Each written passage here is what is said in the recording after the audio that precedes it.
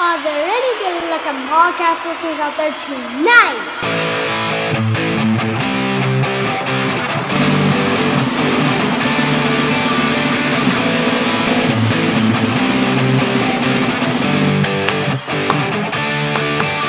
Soccer Noob rockin' America. He doesn't know soccer, but he's gonna talk about Soccer Noob rockin' America. Tactical analysis. Transfer news. Unlikely. Hey, that's not what I wrote. I don't really care. We're going with it now. All right, Soccer Noob rockin' America. Soccer Noob rockin' America. Feature a person noob talking about soccer lots. Hello and welcome to episode 67 of Soccer Noob Rockin' America. We're going to talk about games from January the 21st through 27th. That's Friday through Thursday. I am your host, Soccer Noob, and I am truly new to the game. I am joined, as always, by my 9-year-old daughter co-host, Person Noob. Hello. And we, quote-unquote, rock America by asking you to join us on our learning journey and doing mini previews of the best, most intriguing matches from around the world as we define them. When I say around the world, I mean anywhere. We span the globe.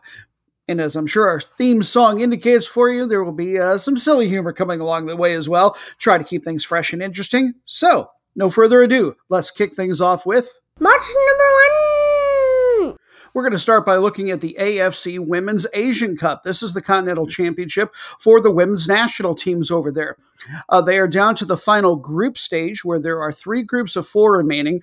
The top 2 are going to advance from each of the groups as well as the 2 best number 3s to make that nice and neat for the bracketed round of 8. Now, what's extra exciting about this tournament is that the top 5 teams are also going to advance to the World Cup. This is doubling as a World Cup qualifier for next year. In addition to that, the 6th and 7th place finishers will still have a chance to make the World Cup. They will qualify for what are called interconfederation playoffs. They'll be playing teams from North America or South America, someplace else in the world. In any case, the match we're going to look at here at the start of the group stage is Japan versus Myanmar, and they're going to be playing, as are all the teams, in India. This one's going to be held in the city of Pune. I believe everything there is going to be in either Pune, Mumbai, or Navi Mumbai. In any case, the reason I've decided to focus on this particular one is Japan is a very, very good team. We want to learn a little bit about them. And then Myanmar, a team we probably know a lot less about. I certainly did. But looking at the rankings, this is one of those teams that should probably just barely be able to qualify for the World Cup or one of those ICPO slots. In any case, we'll start with Japan. They are the hosts on paper anyway. The gals are rated number 3 in the AFC and number 13 worldwide by FIFA. They qualified automatically for this event by winning the 2018 version. In fact, they've won the last 2, so they took the title in 2014 as well. In 2011 in the World Cup, by the way, they won that over the USA in the final, in fact, and that was the first time an Asian team had ever won the World Cup title. The last iteration, 2019 World Cup, they made the round of 16. I believe the most important player for them is going to be a gal named Mana Iwabuchi. She's a forward, plays for Arsenal right now over in the English Super League, and she was previously with Aston Villa. She has earned 81 national team caps since 2010. What's interesting with that forward position she plays, she's not very tall, she's not very strong, but she is very, very soundly technical, one of the best in the world. In fact, what they like to do is play a 4-4-2 formation over there, which allows her to play a position of second striker. So she might be looking to do more assisting than scoring. Another key name we want to visit is their captain, Saki Kumagai. She's a defensive midfielder, and her resume pretty much speaks for itself if you know anything about international women's football. 2013 through 21, she was one of the bedrocks of the mighty side from Lyon over in France, the best team in the world for many, many of those years. She is now with Bayern Munich, which in my opinion might be the newest best team in the entire world. And she has well over 100 national team caps. She's been playing for the national team since 2008. And we do have the USA connection, by the way. They've got a forward. She's just 21 years old. Not sure how much playing time she'll get, but her name is June Endo, and she just signed with Angel City, one of the new expansion teams for the NWSL, the top flight league here in the United States. But despite her young age, she already has 21 national team caps to her credit. As far as the team's form, I don't know how much stock you can put in friendlies, but they were 0-1-1 in the two they've played fairly recently. And then last summer in the Olympic group stage, they went just 1-1-2. Does that look poor enough? Perhaps not, but we shall see for Myanmar to be able to get a result out of this. They are known as the Lionesses. They are ranked number 10 of all the women's national teams in Asia, number 47 worldwide by FIFA. They had to play in the qualifying stage prior to this group stage, in a different group stage, and they went 3-0-0 in that with a 14-0 goal differential, very much the class of that group, obviously. They have made 4 group stage appearances before the event proper, if you will, for this event. Most recent one, though, was just a little ways back, 2014, their last one. They've always had a lot more success in the Sub-Confederation Championship called the AFF, which is basically, depending on the year, 8 to 12 teams in Southeast Asia, not a qualifier for anything, but they have championships every other year, and they've won 2 of those titles, most recently in 2007. Now, it was a little hard, to be perfectly honest, despite the fact that there seemed to be a slightly rising force in Asia, to find a bunch of super current information about them. But I will say this, as of the 2020 Olympics, it looks like every single one of their players was with Myanmar clubs. I don't think they're at a point where they're moving players on internationally too much.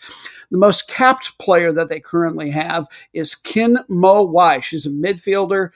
She's got 63 appearances with the national team. I know very little about the league there as well, but I will say that in 2016, recent record I can find, she was with a club team called Thitsar Arman. Match number B. That's right, daughter dearest. Person down with number 2 and in with number B. We don't like to use the former phrase. We hope you'll join us in our revolution regarding it. Now, so the second match is going to be not so much a match. And by the way, this is going to be a Saturday event. An event is the key word. It's called the South African Compact Cup. It's the first ever edition of this, and it's just fascinating to me because this is not the first time that they've done an exhibition at least similar to this. Now, before I give a further explanation, I want to thank Swelile Mbele on Twitter for providing me what little information I have on this. I was having a bit of trouble finding very much on my Google machine. He was able to confirm what I had, clarify a couple little things. Now, the South African Premier Soccer League is a little bit halfway through their season, and yet the next 2 weekends they're going to take a timeout, and players from every team are going to be involved in this 4-team exhibition. Here's what they've done. And I gather it was voted on mostly by viewers. It's being all put on by the league and their corporate sponsor, DSTV. I don't think they're deciding who goes in and out of the game in real time. That did happen in an event, I believe, last year. But in any case, viewers, fans, they're going to have a chance, or have had their chance, to vote on which players from each of the 16 teams are going to take part in this. So from all 16 teams, they've whittled it down to 4. It's 4 regional teams. So there's 2 different coastal teams, one from the east and west, I believe, and then 2 inland teams that are also geographically oriented. And they're just going to have this 4-team exhibition the next 2 weekends. And it's all a part of sort of uplifting and elevating the game in South Africa, trying to make it even more popular. And again, right in the middle of their league season. Now, that's about all I know about it. Obviously, this isn't a qualifier for any other international events or national events. It doesn't affect anything with their Premier League, but I've never heard of anything like this before done at this level, sort of an all-star game of sorts. So hopefully, if this is enough to interest you in finding out more, you can go down your own Wikipedia or Google machine rabbit trail. Match number 3. And our third match is already Taking us to Sunday, we're going to go to the Premier League, England, for at the time I scouted it, the table looked like this. Number 7, Manchester United, taking on number 4, West Ham. You can catch this big one, by the way, at 10 a.m. Eastern Time here in the U.S. on Peacock. Manchester United trail Tottenham by 1 for the Europa Conference League berth at stake. Meanwhile, West Ham, this is a big one for them if they can get any kind of result on the road, because they lead Arsenal by 2 for the last Champions League berth. Top 4 teams move on to that event at the end of the year, for next year, I should say. Manchester United did win a match earlier this season between the two when they played, when they were on the road, 1-2, and they have really owned West Ham in the recent series. Manchester United have a 16-8-5 record, and since you know so much about these teams, probably as a likely soccer lifer, I'm not going to pretend that I know more than you. I'm going to teach us other things about ham instead of doing the traditional mini-match preview, because we love ham on this show.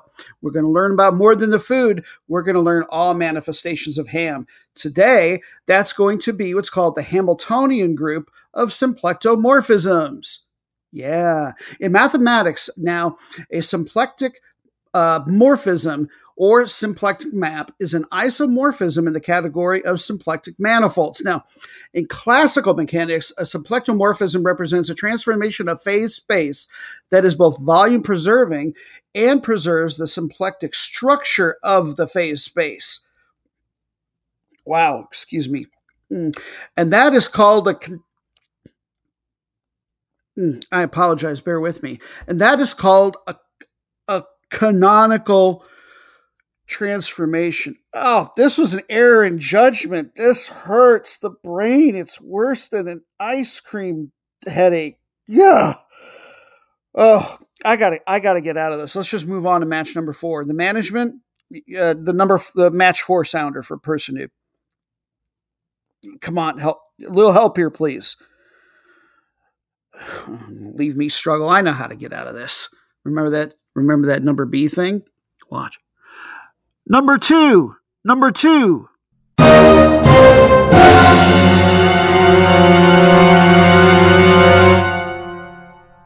Match number 4. We're going to be on Sunday matches now until I alert you that our weekend is done. Match number 4, we're going to take a look at the race in the Netherlands. The top flight is called the Eredivisie.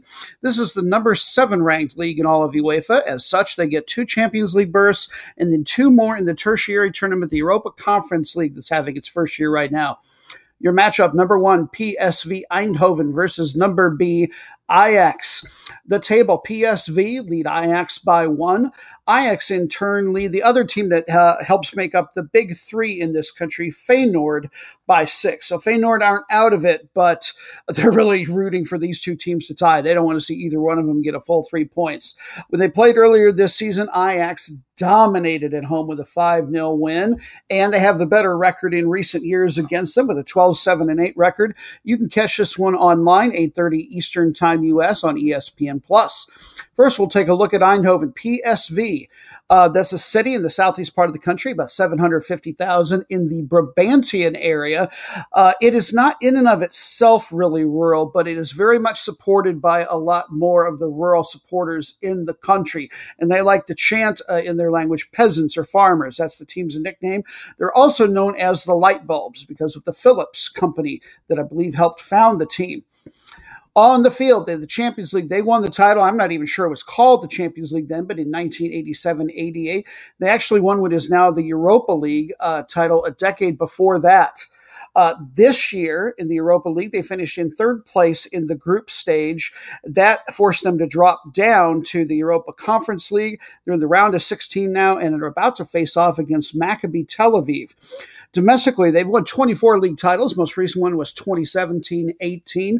Last year, they finished in 2nd place. This year, a top 3 defense, but the offense is where they've really had it going. They score over 2.5 goals per match. They've got the 2nd best assist man in the league in Cody Gakpo, a homegrown winger, just 22 years old, although he's been here since 2016 between their youth team and their senior team. Came up with them. And he's very fast if you're watching this game and very pacey and beyond excellent dribbler, excellent with the ball. Their all-around best player, though, I think, is Ibrahim Sangare. He represents for the Ivory Coast, central midfielder, 24 years old. And finally, we've got a USA connection here, Richard Ludzema. This is the team he's with. Midfielder, just 21 years old, but he's already got 3 goals on the season. This is not his first European team, though. He played with Toulouse, which I suddenly can't remember if they're most of the time I've been following football, they've been in the French top league. They might be in the second division now. In any case, he was with them from 2016 through 20, and he has been linked with moves to the Premier League, most prominently Southampton. Team's current form, they have won 5 straight matches with a very impressive 11-2 goal differential. Now, from Amsterdam, Ajax, your traditional true power here. I said there was a big 3, but really it's a very big 1 and a fairly big next 2. This is the number 17 ranked UEFA club, whole continent, just behind Roma, to give you some perspective from Serie A. A did you know fact here, because I didn't know it at the very least, a USA connection for the team. Between 2003 and 2007, they supported a team called the Orlando the Orlando Ajax Prospects, which was in the Premier Developmental League, which was in the 3rd or 4th division here in the U.S. Doesn't exist anymore. They've won 4 Champions League titles. Most recent one was back in 1994-95. This year, they're still alive in the Champions League. They're in the knockout stage, round of 16, and about to face off against one of the big 3 from Portugal, Benfica. Domestically, 35 league titles, and they are the defending champions. Number 1 offense and defense, but the offense, wow, scoring over 3 goals per match. And that defense, how are they not in first place? They've only given up 4 goals in 19 outings. It's just cartoonish. Number 1 league scorer is theirs to boast of, Sebastian Haller. He's a French-born forward. Reps for the Ivory Coast, though. He's got 10 caps with them since 2020. European footy fans from even bigger leagues should know him. He played for Eintracht Frankfurt over in Germany and then West Ham in the Premier League. But I think they're all-around best guy is number 1 assist leader in the league, Dusan Tadic, 33-year-old veteran. So he was born in the former Yugoslavia, has over 80 national team caps for Serbia, where he's repping now, and he spent 4 years with Southampton. That seems to get a lot of mentions for me today. They've also got the best goalkeeper in the league, at least if you're looking at clean sheets, because he's almost got twice as many as anybody else, despite the fact that he's 38 years old, still getting it done at a high level. Put up 13 shutouts so far this season. He has spent his entire career with various teams in the Netherlands. This team's current form, they have won 4 straight with a perfect 14-0 goal differential. Match number 5. And now we head to Africa for the AFCON, which is the championship tournament for their national teams. And they've gotten out of the group stage and are now in the knockout stage. This is the round of 16. The most interesting match to me looked like it was going to be Burkina Faso versus Gabon. It's going to be played in Limbe, which is in Cameroon, where all the matches are being hosted. The winner is probably going to get Nigeria. Nigeria is one of the better teams in Africa and got a very, very good draw for the knockout stage. As far as the recent series between these two, Gabon have had the best of it with a 3-2-1 record. But we will start with the team that is listed as the home team on paper, Burkina Faso. They are known as the Stallions. They're just rated as the 11th best team in Africa, number 60 by FIFA overall worldwide. Never qualified for a World Cup. As far as here in the AFCON, the best finish they've ever had, number 3, which they managed in 2013. Last appearance was in 2017. They finished in 4th place. In the group stage for this iteration, they finished in 2nd place in Group A. They went 1-1-1 with a 3-3 goal differential. That put them 3 points behind Cameroon for the group title. And then they finished tied on points in the table with Cape Verde, but they had beaten them, and that head-to-head was the first tiebreaker. Cape Verde also advanced, by the way, as one of the better number 3s. Key player to be looking for this team is going to be Edmund Tapsoba. He is a center back, 22 years old, plays over in the Bundesliga, Germany, with Bayer Leverkusen. He's also got 16 national team appearances since 2016, and he plays center back, but he does help set up the offense a little bit more than average than the average defensive player. He is primarily a passing center back, if you will. And now Gabon, they are the Panthers, ranked number 19 in the African Confederation, number 89 by FIFA. They too have never been to a World Cup, but they've been as far as the quarterfinals 2 different times in this event, the AFCON, most recently 2012. 2017 was their last appearance, and they were kicked out in the group stage. The group stage this time, they finished in second place in Group C. That was 2 points behind Morocco and 2 points ahead of the tiny little island country of Comoros, which at the time I scouted this, it was not known whether or not they were going to advance, but they were still very much mathematically alive if they were to finish in third place. This team in their group stage went 1-2-0 with a 4-3 goal differential. Key man to look for, no surprise here, Pierre-Emerick Aubameyang, their French-born striker who plays for Arsenal in England.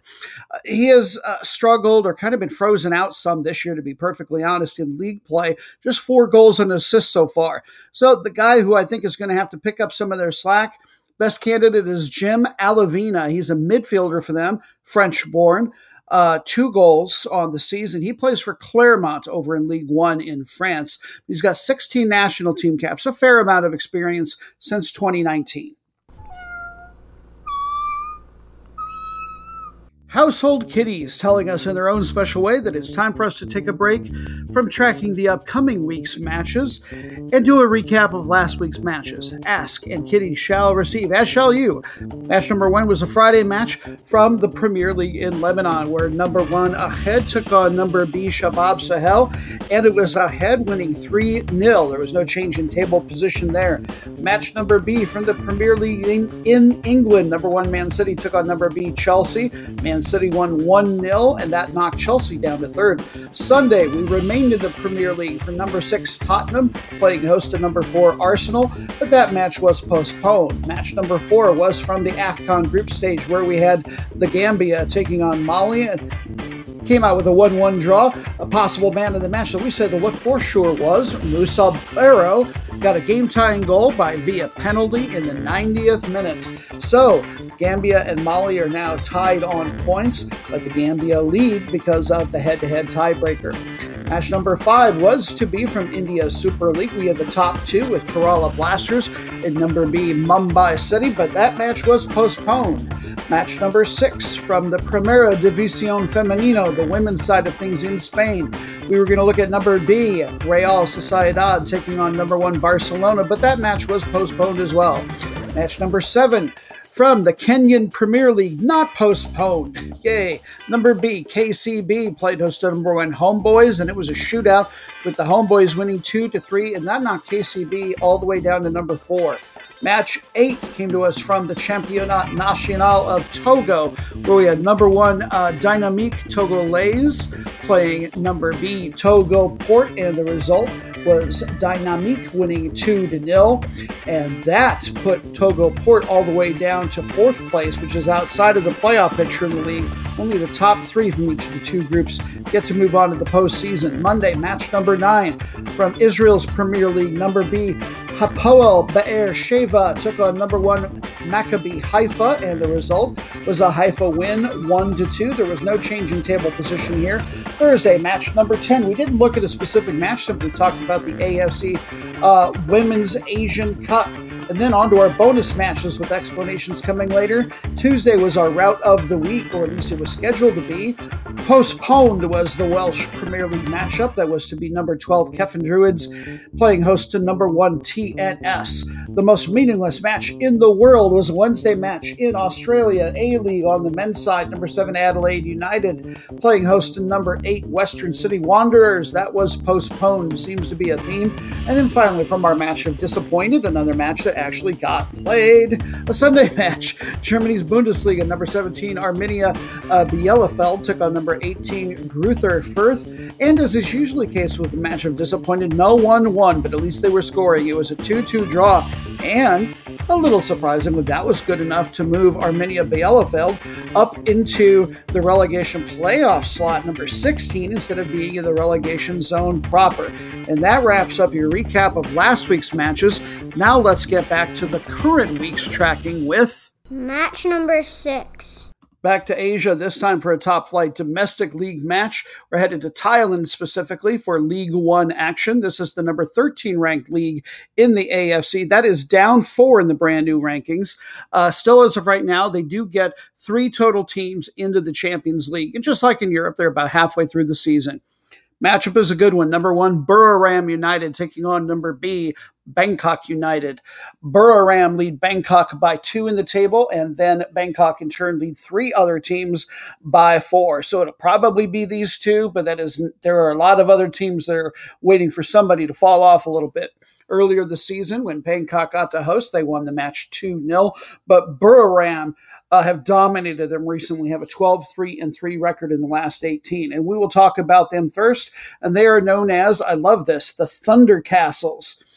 Buriram, the city, is about 200 miles northeast of Bangkok, which is in the east-southeast part of the country. Area of only 30,000. It's very agricultural, but they also do a fair bit of tourism, and that is mostly due to Phnom Rang Historical Park. And in fact, the very beautiful small castle that is on the crest is from this historical park. They've got a couple of different European affiliations. I believe it has to do with trading out players or something to do with training youth players. They have an affiliation with Dortmund. And then they also have one with Leicester City in England. And that is more of kind of giving Leicester City as first rights to a first look at their best players, sort of to drive their players to Europe in general. Here in Asia, they have made 9 Champions League appearances. 2013 was the best they've ever done. Made the quarterfinals that time. They did not, unfortunately, get to play in the 2021 Champions League, despite having finished in second place at the end of the year. The teams that qualified for it were based on the 2021 season, yes, but only on the results from the first half of the season, and that was because everything had been mucked up schedule-wise due to COVID, and at that time, they were not in a Champions League slot in the table, unfortunately. They have won 7 league titles before, though, and all of those between 2008 and 18. This year, offense is top 3, but the defense is where they're shining. They're giving up only just over a goal every other match on average. Key folks to look for. Number 3 scorer in the league is theirs, Supachai Chayded. He's a forward, 23 years old. Despite his young age, he's actually been playing senior ball here since 2016, and he's made 26 national team appearances since 2018. And then tied for number 1 in assists in the league is Samuel Rosa, a Brazilian striker. If you're an LA Galaxy fan, you may recognize his name. Way back in 2014, the Brazilian club that he was with, Fluminense, loaned him to LAG. He only made 8 appearances for that team, though.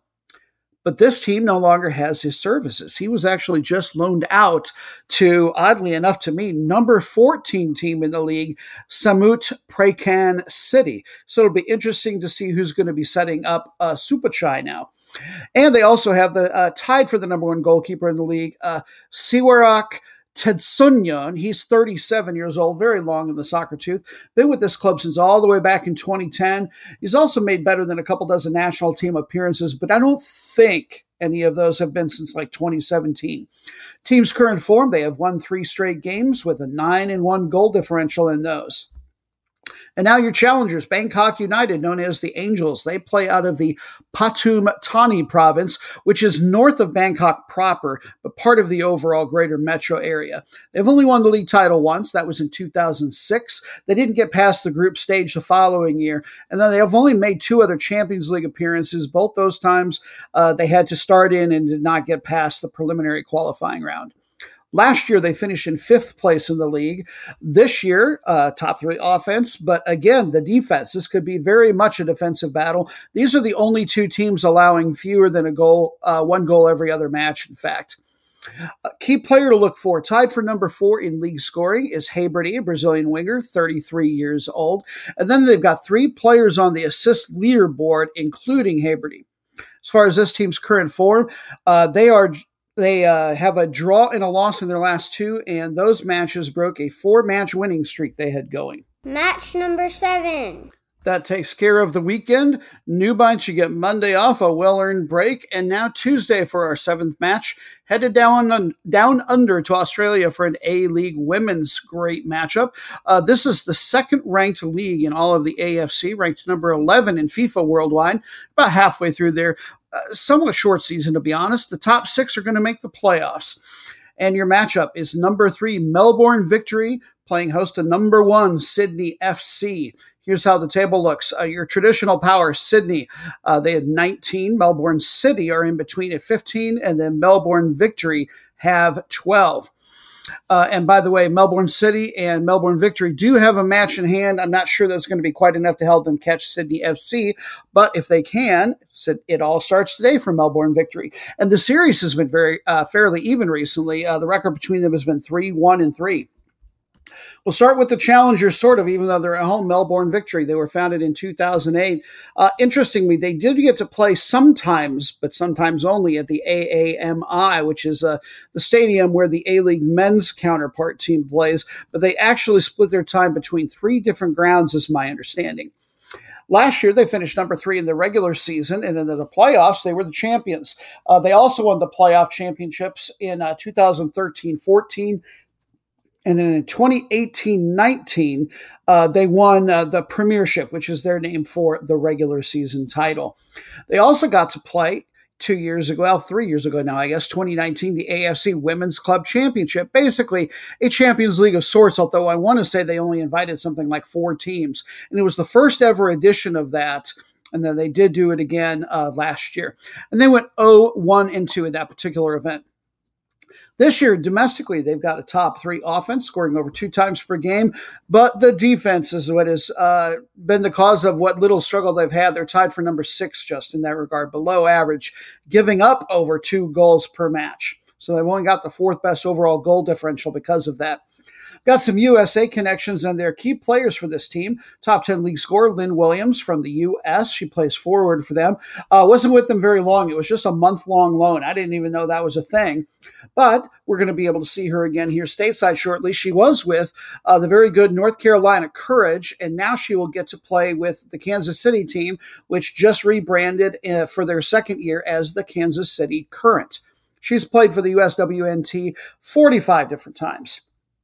We've also got another top 10 league scorer in Catherine Zimmerman playing for them. She is a homegrown product down there, but the USA connection is that she has played before for Sky Blue, which I believe now is New York, New Jersey, Gotham FC in the NWSL here in the U.S. And then I've also got a USA defender named Kayla Morrison. As far as the team's current form, they just beat 8th place Western Sydney Wanderers to break a 2-match losing streak. And now Sydney, you're likely champions, to be honest. Don't need to say too much about them. They were founded in 2008 as well. They've won the regular season title, the Premiership, 3 different times, and they are the defending champions. They've also won the playoffs 3 different times, most recently 2018-19. They are undefeated this year, and why not, with a 23-1 goal differential. Yeah, they're going to hoist the trophy.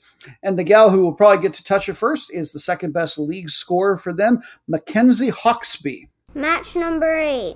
On to Thursday for a World Cup qualifying match from here in CONCACAF, our federation. And here to give his thoughts is Captain Matt Turner, one of the team's top 2 goalies, that being the U.S. men's national team, of course. He shares yet another Revolutionary War-era missive that he wrote on Twitter, very popular there, suggest you follow him, and he shares it with his thoughts on the team and upcoming match for us here. Serving on the back lines of the U.S. men's national team, for Old Glory, for my countrymen, in defense of the states. Dearest Father, the solstice elapsed, Yuletide merriment ceased. We convene once more in Ohio's River Valley to resume our advancement. Only now, Mother Nature is unrelenting. The men are pierced by her churlish tirade. Only a Salvadoran defeat will warm our britches. Thank you, Captain. And now a little bit more on the match. With the CONCACAF World Cup qualification of the 8 teams in that, the top 3 are going to advance straight to the World Cup.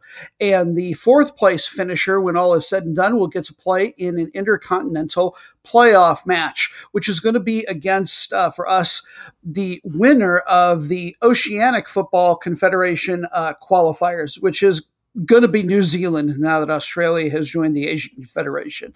They have played 8 of the 14 matches in the double round robin for this event. And currently number B in the table, USA, will be taking on surprising last place Honduras. It's going to be at the probably frigid lower.com field in Columbus. Here's to hoping everyone can keep their britches warm one way or another, no matter how the match turns out, Captain Turner. The USA, by the way, currently lead number 4 Panama in the table and number 3 Mexico by just 1 point. Things are very, very close. They lead Costa Rica by 6. So Canada, Mexico, the U.S., and Honduras are almost certainly going to be your top 4. It's just going to be a question of order. Honduras, meanwhile, they're not mathematically out of it by any stretch with 6 matches to go, but they trail Panama by 11 points. Long way to climb. The U.S. went to Honduras and dominated them in 1-4 fashion for the score when they played the first time. By the way, Honduras is the number 5 rated league probably in CONCACAF, at least by the unofficial sources that I use, and rated number 62 by FIFA. And U.S. at the time that they were, the seedings that they used for this, cited for it at the beginning of the event, I think it's changed. The USA was considered the second best team in CONCACAF behind Mexico and rated number 22 by FIFA. Match number 9. Our last 2 are, of course, Thursday matches as well. Since our soccer week for this show runs Friday through Thursday, we're off to Europe for it. Belgium, the First Division A, which is the number 13 ranked league in all of Europe. That is down 4 from a year ago. They got passed up by Scotland and the red-hot Serbian league.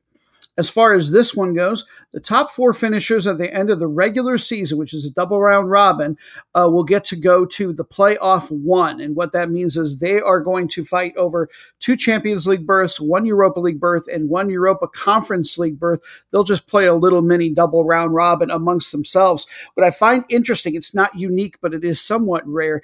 The points from the regular season are not going to carry over. Everybody starts at 0. In any case, your matchup is number B, Club Brugge. That's your traditional power, taking on number 1 currently, Union Saint. Here we go, French. Gilloise, Gilloise. Commonly abbreviated USG, thankfully for me. So USG lead Club Brugge by 9. The regular season title, it's not quite decided, but if Brugge don't get 3 points here, I think you can call their goose cooked in that particular regard, though they're definitely going to make the top 4. At least it's pretty much looking that way. They lead number 5, Ghent, by 8 points. Club Brugge did get the win earlier this season when they were on the road against USG, a 0-1 win. They've only played twice in recent years. Brugge won both of those. Get more of an explanation on why they faced each other so little when we get to USG. But first, your home team, Club Brugge, they have won 17 league titles, and they are your 2-time defending champions. Their best international play finishes in Europe. The Champions League and Europa League, they finish as runners-up in both of those, but you've got to go back to the 70s for when they did that well. More recently, this year, they finished in last place in the group stage.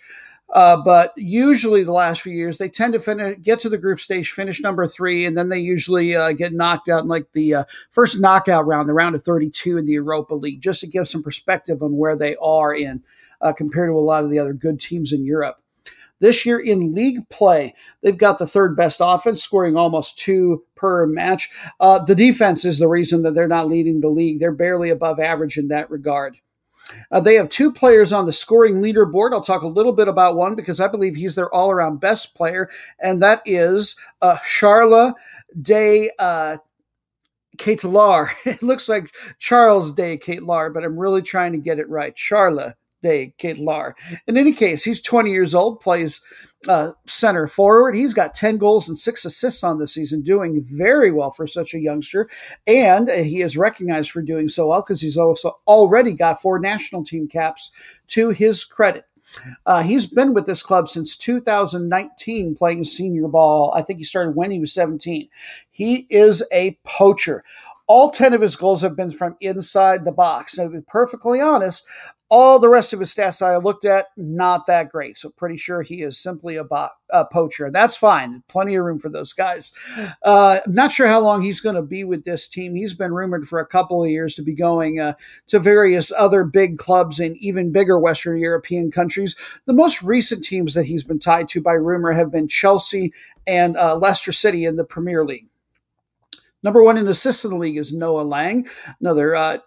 He is actually from the Netherlands, 22-year-old winger. He came up with Ajax, who are very much known for their development of young players. And we have a USA connection with Owen Otasowie. He's a midfielder, 21 years old is all. Came up through Wolverhampton over in England. He did make their senior roster, but only made a few appearances. And then he came over here just last August. I don't think he's made an appearance for them yet. And he won't in this game, to be honest. I believe he's out with COVID right now. But whatever it is, he is out with something. And he has, by the way, earned 1 USA national team cap despite his young age. That was 2 years ago. He was born in New York, but he's actually, through family lineage on both sides, he could make a switch still, I believe, to either England or Nigeria. And something I hope that his teammates give him a hard time about. He's also a part-time professional model for an outfit called Burberry, which I was not familiar with. Maybe you are. It's an English luxury fashion house. And then one more USA connection. They've got a player with whom I'm not familiar at all, Mauricio Cuevas. He's a defender, just 18 years old. He spent 3 years, I believe, with LAFC. I got a hard time believing that as a younger team that he was getting rostered by the senior LAFC team, so he might have been with their reserve side. And he just came over here, I think within the last several weeks, to this team. He has done some work for the U.S. men's national team, but not the senior team. He made a few appearances for them back in 2019, the under-17s. This team's current form, they are 1-2 in the last 3, and before that, they really hadn't played a non-friendly since basically Christmas. And now the team that might be a little bit more mysterious to some of us. USG, they play in the Brussels area out of a town that in English we would pronounce Forest.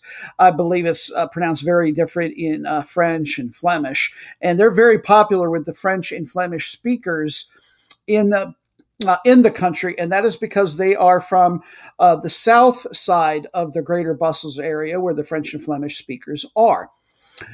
This is one of the most decorated teams in the country's history, and yet still a mystery, at the very least to me, and that's because all 11 of their titles were pre-World War II. They won them between 1904 and 1935. They just got promoted back. They won the second division last year, and it's their first time in the top flight in nearly 50 years. So welcome back, USG. And I have a feeling this might have something to do with this guy and maybe the money he's pumping in. In 2018, Tony Bloom, who is the chairman of the Premier League's team Brighton and Hove Albion, he bought the majority shares of this team. So I have a feeling he has mixed things up and given them cash infusions. The team has the number 1 offense in the league and defense. They've got the guy who is tied for number 1 in league scoring and in the top 4 for assists in Deniz Undav, a guy with Turkish lineage, but he is German-born, a forward. And it's interesting that he's doing so darn well because this is the first time I think he's ever played in the top flight of any league anywhere. 2018 through 20, his most recent team was Meppen, which is in the 3rd tier over in Germany. And match number 10, we're done. Finally!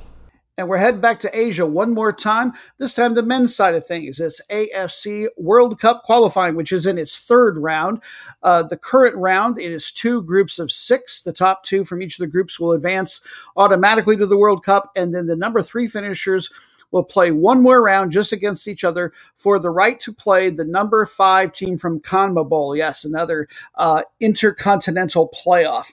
And the matchup we're going to look at is number 4 Lebanon versus number B South Korea in the Group A table. They've each just got 4 matches left in this double round robin for the group. Here's how the table looks. South Korea, they don't have too much to worry about. They have 14 points. United Arab Emirates are currently in third with 6, and Lebanon have 5. Technically, all the teams in this group are still alive to, at the very least, get a second-place finish and go straight to the World Cup. But realistically speaking, the UAE, Lebanon, and the others, they're battling it out for third for that ICPO berth. As far as the recent series between these two teams, South Korea have had the best of it with a 6-2-1 record, but we will look at Lebanon first. They are known as the Cedars. That tree is their national emblem, in fact.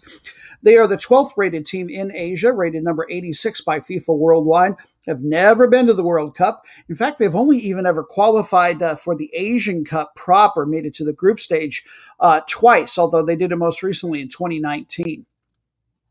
This year, they have a 1-2-3 record in this group stage going with a 4 and 6 goal differential. All-around best player for them to look for in the box score is Mohamed Ali Dahani. He's actually a Swedish-born guy, plays central defensive midfielder, but he's a box-to-box guy. He's excellent with passing, excellent with ball retention, does very good dribbling, so he can get it. I don't know that he'll accumulate any real offensive stats like goals or assists, but he can definitely help set things up. And just to give some perspective, because a lot of the South Korean guys play all over the world, including in Europe, this guy is probably their best player, and he plays for a club in the second division in Sweden. I'm not saying that's bad, but this is a team that's still developing, let's just say. As far as their current form, they just beat Sudan in December, and that broke a 4-match losing streak for them across all competitions. And in the losing streak, they only managed 1 goal. They're going to need some offense against South Korea. The Tigers, they have been to 9 straight World Cups, in fact. Best finish they've ever had was 4th place. That was in 2002. In 2018, they made it as far as the group stage for that. In this event's group stage, they are 4-2-0 with an 8-2 goal differential. They trail only number 1 Iran in the group. Top player for them, I believe we all know him, Heung-min Son for Tottenham Hotspur. He has managed 6 goals already in this event. Another key player for them, I think, is going to be a veteran striker for them, 33 years old, Kim Shin-wook. He plays for Lion City Sailors, which was just bought within the last couple of years by some billionaire, and so they changed the name if you're not familiar with it. I don't even remember what the old one was, but he's got 6 goals for them in league play moderately early on there. And we have a USA connection. They've got somebody who plays right back and some midfield for them in Kim Moon-hwan, and he plays for LAFC. He's also earned 14 national caps since 2018. Now, to be honest, I don't think he's rostered right now, but take that with a grain of salt. In any case, as far as the team, they've got 4 straight wins, and they are unbeaten in their last 11. Bring forth the bonus matches! And our bonus matches are always user voted upon, and we had record voting for the bonus matches this time. Thank you so much for doing that. My Twitter handle, by the way, is SoccerNoobUSA if you would like to engage our show there. The first matchup we're going to look at is called the Route of the week. And this is one that did not get voted on because there wasn't a single candidate match from any top flight league anywhere in the world. So after doing that extensive search, I just kept looking around at various random lower divisions until I found a first versus last place matchup. The one I found is a Friday match from Liga TDP, which is the 4th division, very much an amateur one, in Mexico. At this level, there are 17 geographically oriented groups. The matchup that we're going to look at, the teams are all from the greater Mexico City area. This is one of the larger of the groups in the country. The top 7 out of these 16 will all advance to the Liguilla de Ascenso, which is promotion playoffs. They're trying to get up to the 3rd division. By the way, there doesn't happen to be any relegation out of this particular level. They're about halfway through their double round robin regular season. Your matchup is number 1, Muxes. And by the way, it's spelled Muxes, and they are taking on number 16, last place, Valle de Xico, Xico. Here's how the table looks. Muxes lead second place Cuervos Blancos by 4. Meanwhile, Dejico, they trail a team called R-Reyes by 4. And the really fascinating club here is the home one, in my opinion. We'll look at them first. Muxes, they were founded in 2018. And if you know any Spanish at all, or specifically Mexican Spanish, then that term Muxe may ring a bell. This is the first Mexican club ever created, founded in 2018, to represent the LGBT community. And by the way, I know here at the very least in the U.S., we tend to include more letters in that acronym. That simply LGBT is the way that I found it in the source. So I'm just going to go with that and hope that you will forgive me if I'm supposed to be including more.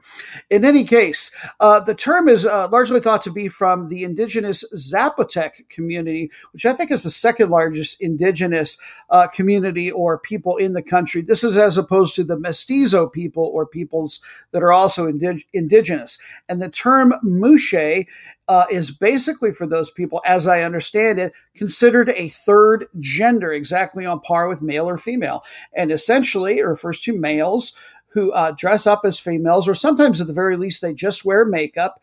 And socially, they tend to take on a variety of roles. They might take on traditional male roles, which with that community is jewelry making by and large, or they might take on more traditional female household work roles, as I understand it. Now, where they play is an area, a borough called Venustiano Carranza. It's an area of about 450,000. This is an east-northeast borough, one of 16 boroughs in the greater Mexico City area.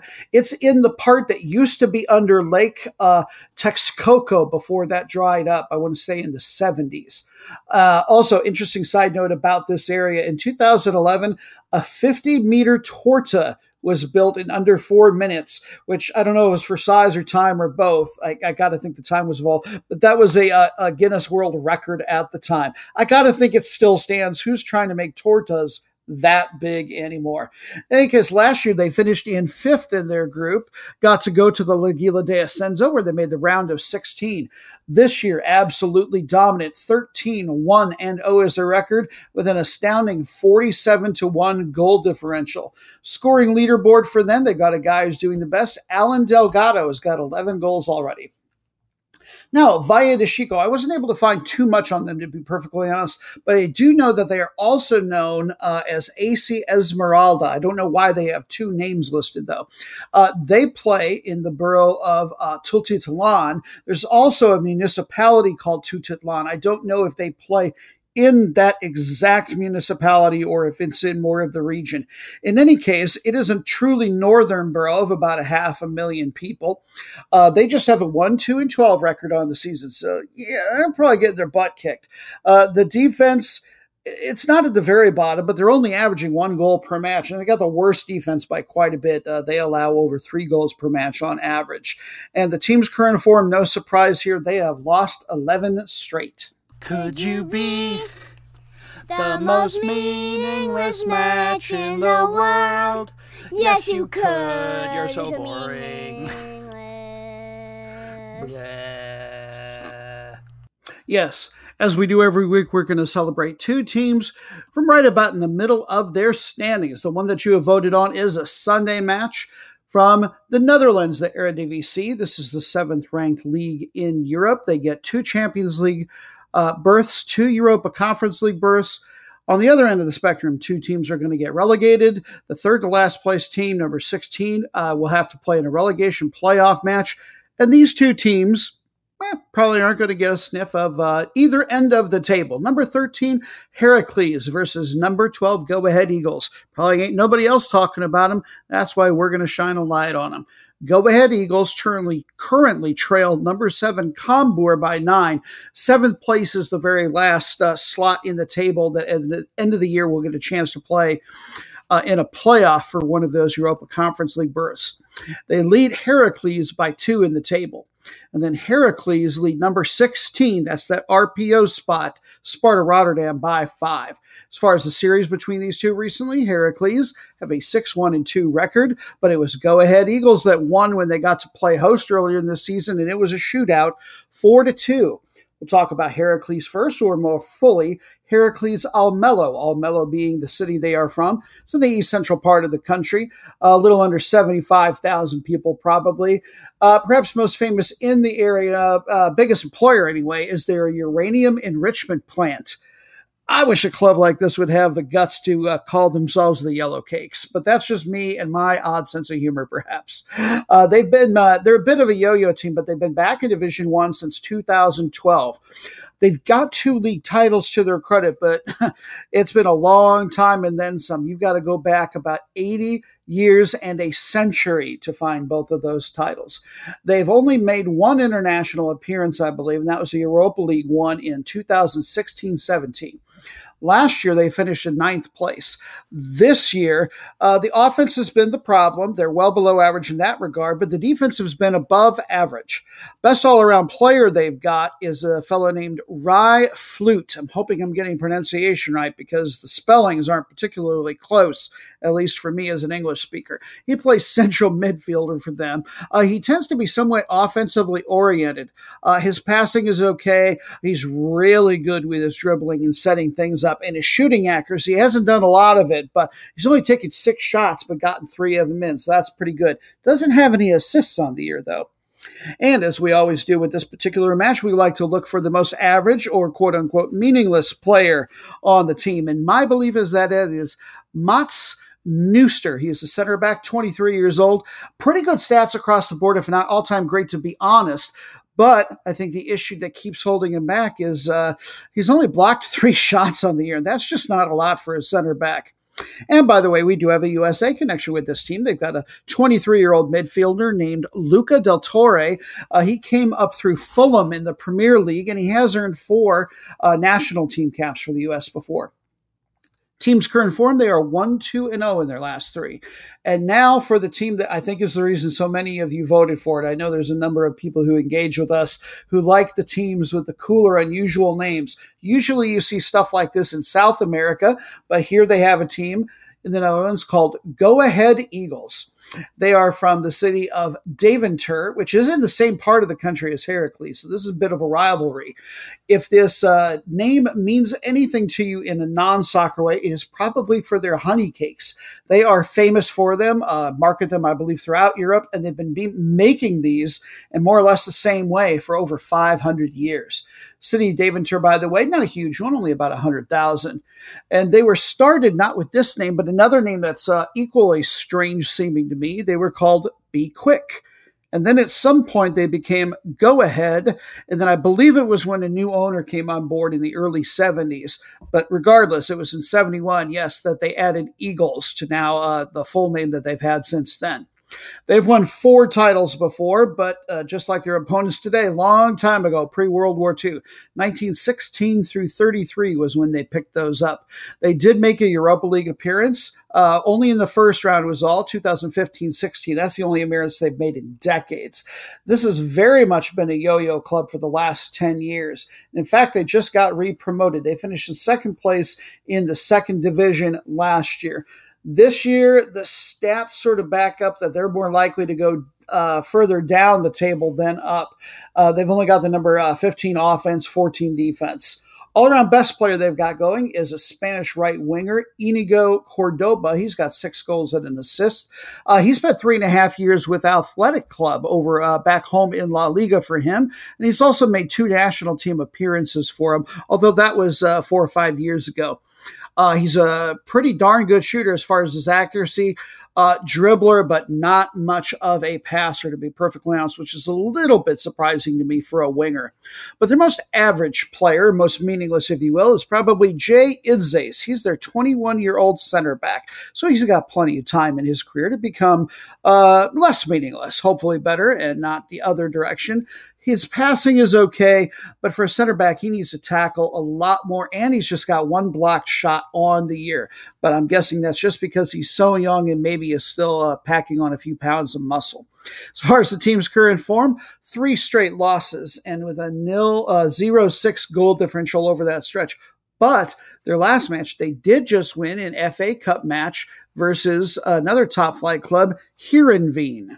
And now it's time for our very last match of the podcast. This is the match of Disappointed! And it is two god-awful teams that you have voted on because those were the only choices you had, quite frankly. It's a Saturday match from La Liga in Spain, where 3 teams of their 20 are going to get relegated, and these 2 look like candidates to me. Number 20, Levante, playing host to number 19, Cadiz. Cadiz still has a little bit of hope. They're only a couple of points from safety, but Levante are 9 points from getting out of the relegation zone. They are buried. The recent series between these 2, it's almost like nobody's capable of winning. It's almost been all draws. Levante have a 1-6 record in the last couple 3 years. Cadiz, to that end, earned a 1-1 draw at home when they played earlier this season. Levante, we'll talk about them first. The Frogs. Yeah, not exactly the most intimidating mascot in the world. Perhaps appropriate for a team at the bottom of the table. They are based in the Valencia region of Spain. They were relegated back in 2015-16, so they're used to sucking. But then they bounced right back, so we're stuck with them again. 2011-12, they did pretty well. They finished number 6. That's the best finish they've had in at least 20 years. They even made the Europa League round of 16. The froggy halcyon days for them. Last year, they finished in 14th. This year, in this match, courtesy of a 1-8-11 abysmal record. Now, the offense is bad, but the defense is the worst. They give up over 2 goals per match. They do have at least one reasonably quality player. On the league assist leaderboard is Jorge de Frutos. He plays winger for him. He spent a couple of seasons with Real Madrid's B side. Wasn't good enough, quite, I guess, to get to the senior team, but I'm sure he would love to be back with Real Madrid B, or C, or D, or P, or Q, or anywhere but where he is probably right now. But the worst player that they have, we always do this with this match, in my opinion, is 21-year-old center forward Alejandro Cantero. We are going to call you to task, young man, because we do not accept the excuse of youth or any other excuses here at Team Noob. I mean, you've made 15 appearances. You've only even shot the dang ball 3 times. No goals. No assists. Are you earning a check? Is this a volunteer position? We're not sure. As far as the team's current form, they are 1-0-2 in their last 3. And now the nearly as bad team from Cadiz. That is in the Andalusian part of the country, which is an autonomous region in the south of Spain. Cadiz itself is a southwest port city of maybe 120,000. It's on a little sliver of land that juts out to the northwest back into the ocean. Now, if you're familiar with this team for anything, or this area for anything other than it's apparently really bad soccer, it might be because of their very well-reputed Carnival. And I discovered that they had something I was not familiar with called chirigotas. Now, what is a chirigota? It's a group of satirical storytellers that perform in the streets all over the place. It's usually like 7 to 12 people, and it's mostly singing. They do some narrating, talking, but it's a lot of singing. It's very much in the style, as you're hearing behind me right now, hopefully, of barbershop or mariachi. As you listen to this, really note the tight harmonies that they have in common with those other musical styles. But what really sets them apart is the instrumentation. It's very specific. It's usually just a guitar, a bass drum, and a kazoo, and maybe other noisemakers that are similar to kazoos, and that is it. Just fascinating. As far as the footy, they are known as the Pirates. These last 2 years that they've been in La Liga are their first since they spent a single season up here in 2005-2006. And they are not used to these rarefied airs, the key being rare. They have only spent 14 of their 111-year history in the top flight. Last year, they finished in 12th place. This year, not so much so. The 2-9-10 record is probably going to see them sent down to the Segunda division. Pretty similar stats to Levante. They're a little bit worse on offense, a little bit better on defense. And actually, to that end, I mean, when he's not good, he must be very, very bad. But they do have, in terms of at least clean sheets, the 4th best goalkeeper in the whole league. Jeremias Ledzima, who is from Argentina. He's actually here on loan from a team, Rosario Central, the Rabble. I like their nickname. But their worst player, who's made over a dozen appearances at least, is Ruben Sobrino. Now, they're center forward, kind of unusual. We're used to seeing goalkeepers being the worst statistical ones for this match, but it's been guys who are supposed to be more offensively minded this particular week. He spent his longest stint with Alaves in La Liga. He's got an assist on the year, so he's better than other guy we were talking about, but still no goals.